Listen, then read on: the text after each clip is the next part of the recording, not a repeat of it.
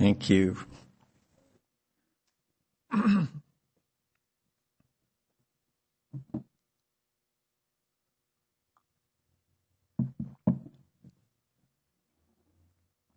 When evaluating your life, don't ask, how happy am I?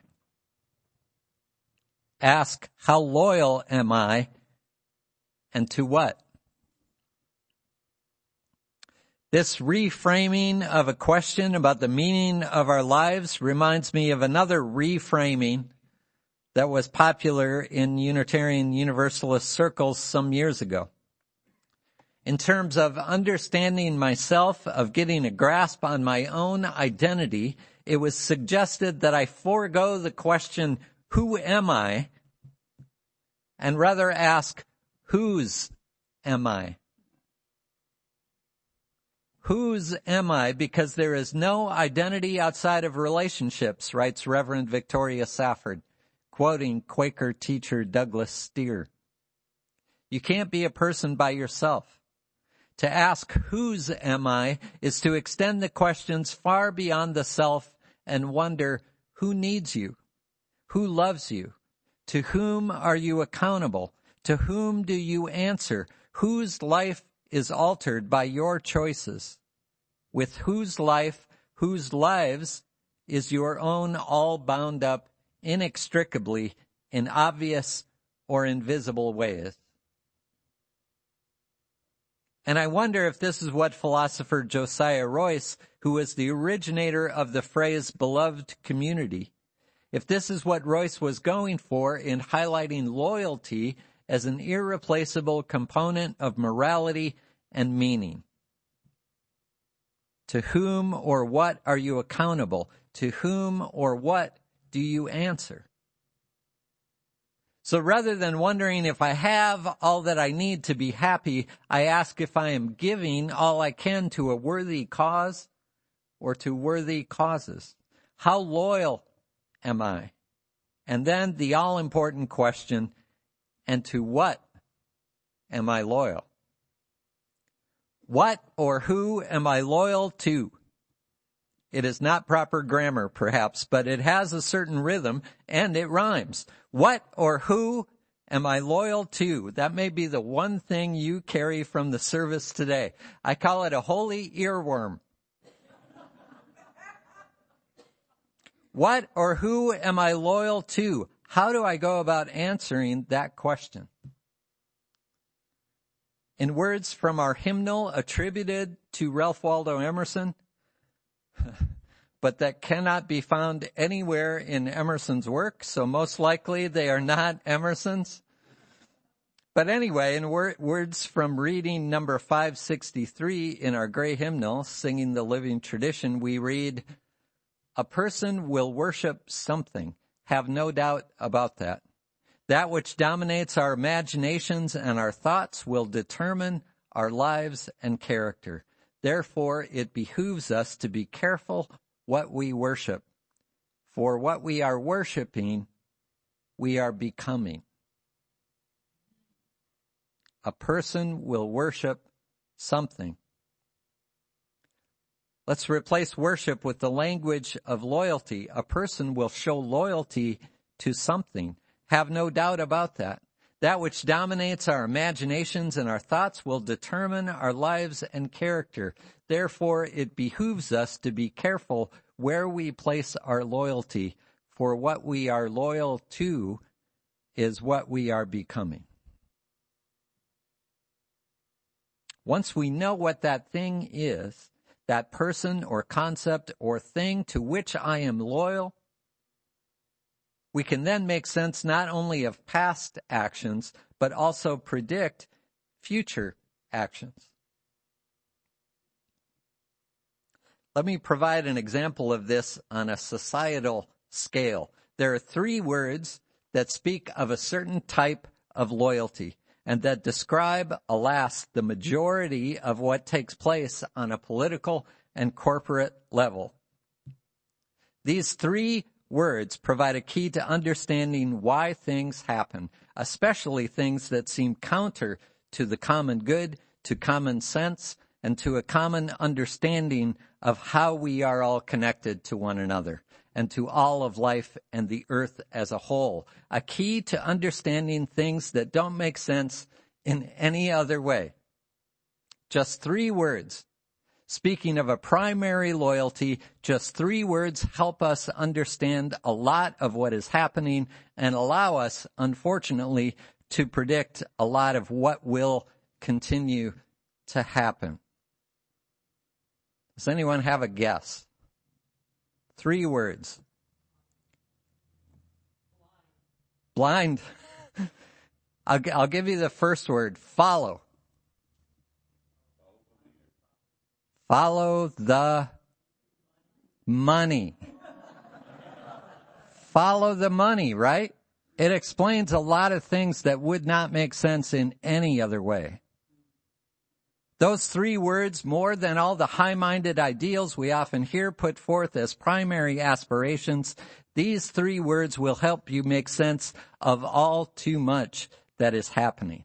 And if we listen to Josiah Royce and to the fake Ralph Waldo Emerson, who point out that people will always be motivated by that which they worship, or that to which they are loyal, that our loyalties will guide our behavior and direct our actions, then we can name this as a primary loyalty of much of the world as it is, an endless, insatiable desire for more and more money.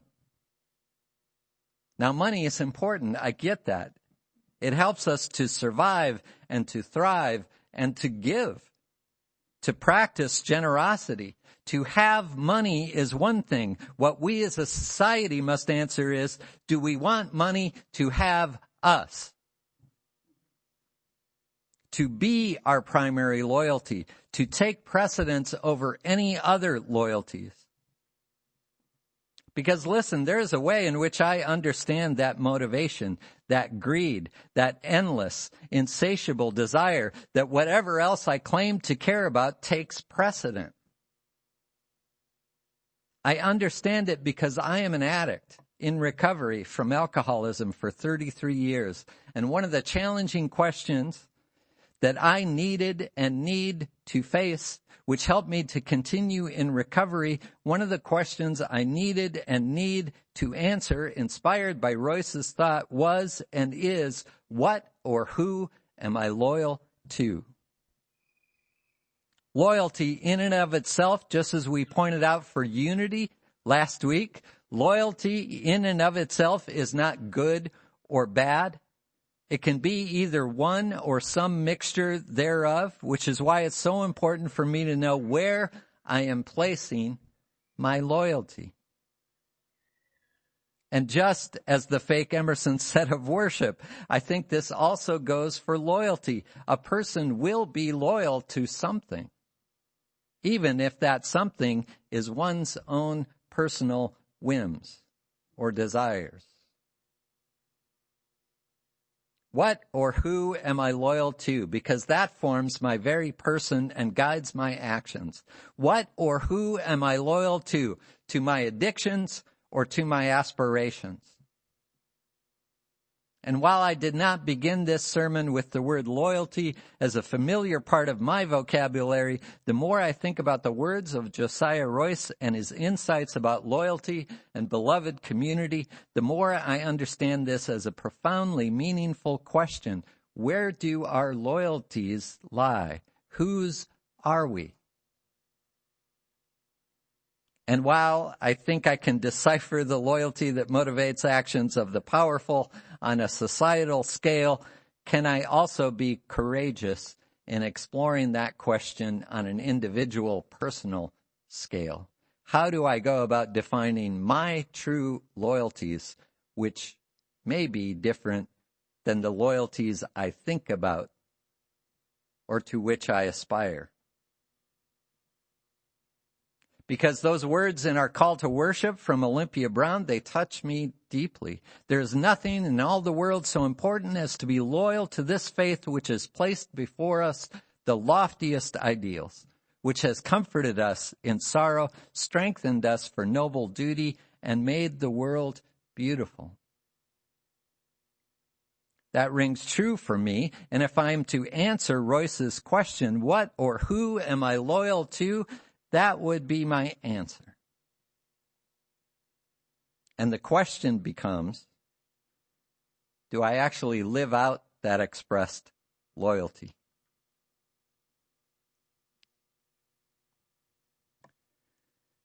Let's say that Unitarian Universalism was against the law.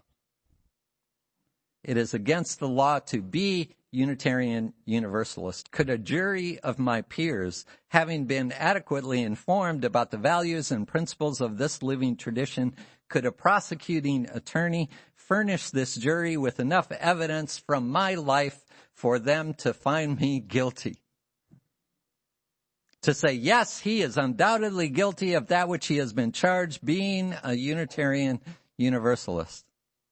Outside of attendance, of being here in this place, outside of my profession, is there enough evidence in the stuff of my everyday life to convict me? I would like to think the answer is yes, but is it? Certainly not every day.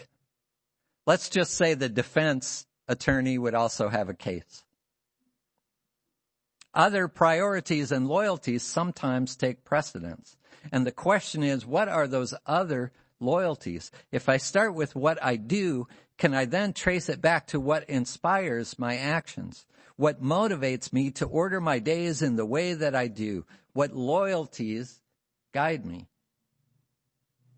The most important questions may not be what do I believe, or what religion or philosophy or ethical or political tradition do I follow, or even who am I, as that sometimes implies that I can describe myself individually and isolated from the whole beautiful mess of relationships and commitments and entanglements that make up my life. The question that I need to keep before me to answer in relationship and in combined effort in fulfilling our mission together, the question that will be with me when I travel life's circumstances out to its very edges, where my commitments, my loyalties, my love are all that I have. The more important question is, what matters most in my life? To whom or to what do I belong? What or who am I loyal to?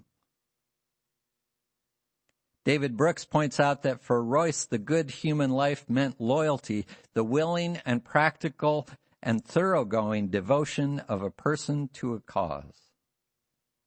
And that this cause can not only give unity and consistency to life, but also call us into relationship and community, because there are always others serving the same cause.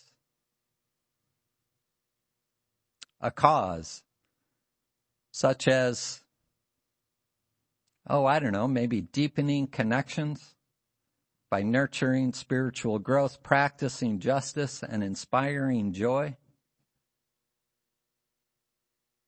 A cause, maybe like working to build beloved community. Maybe a cause that calls us to be there for one another like stick and stone. That recognizes that indeed we all need somebody to lean on.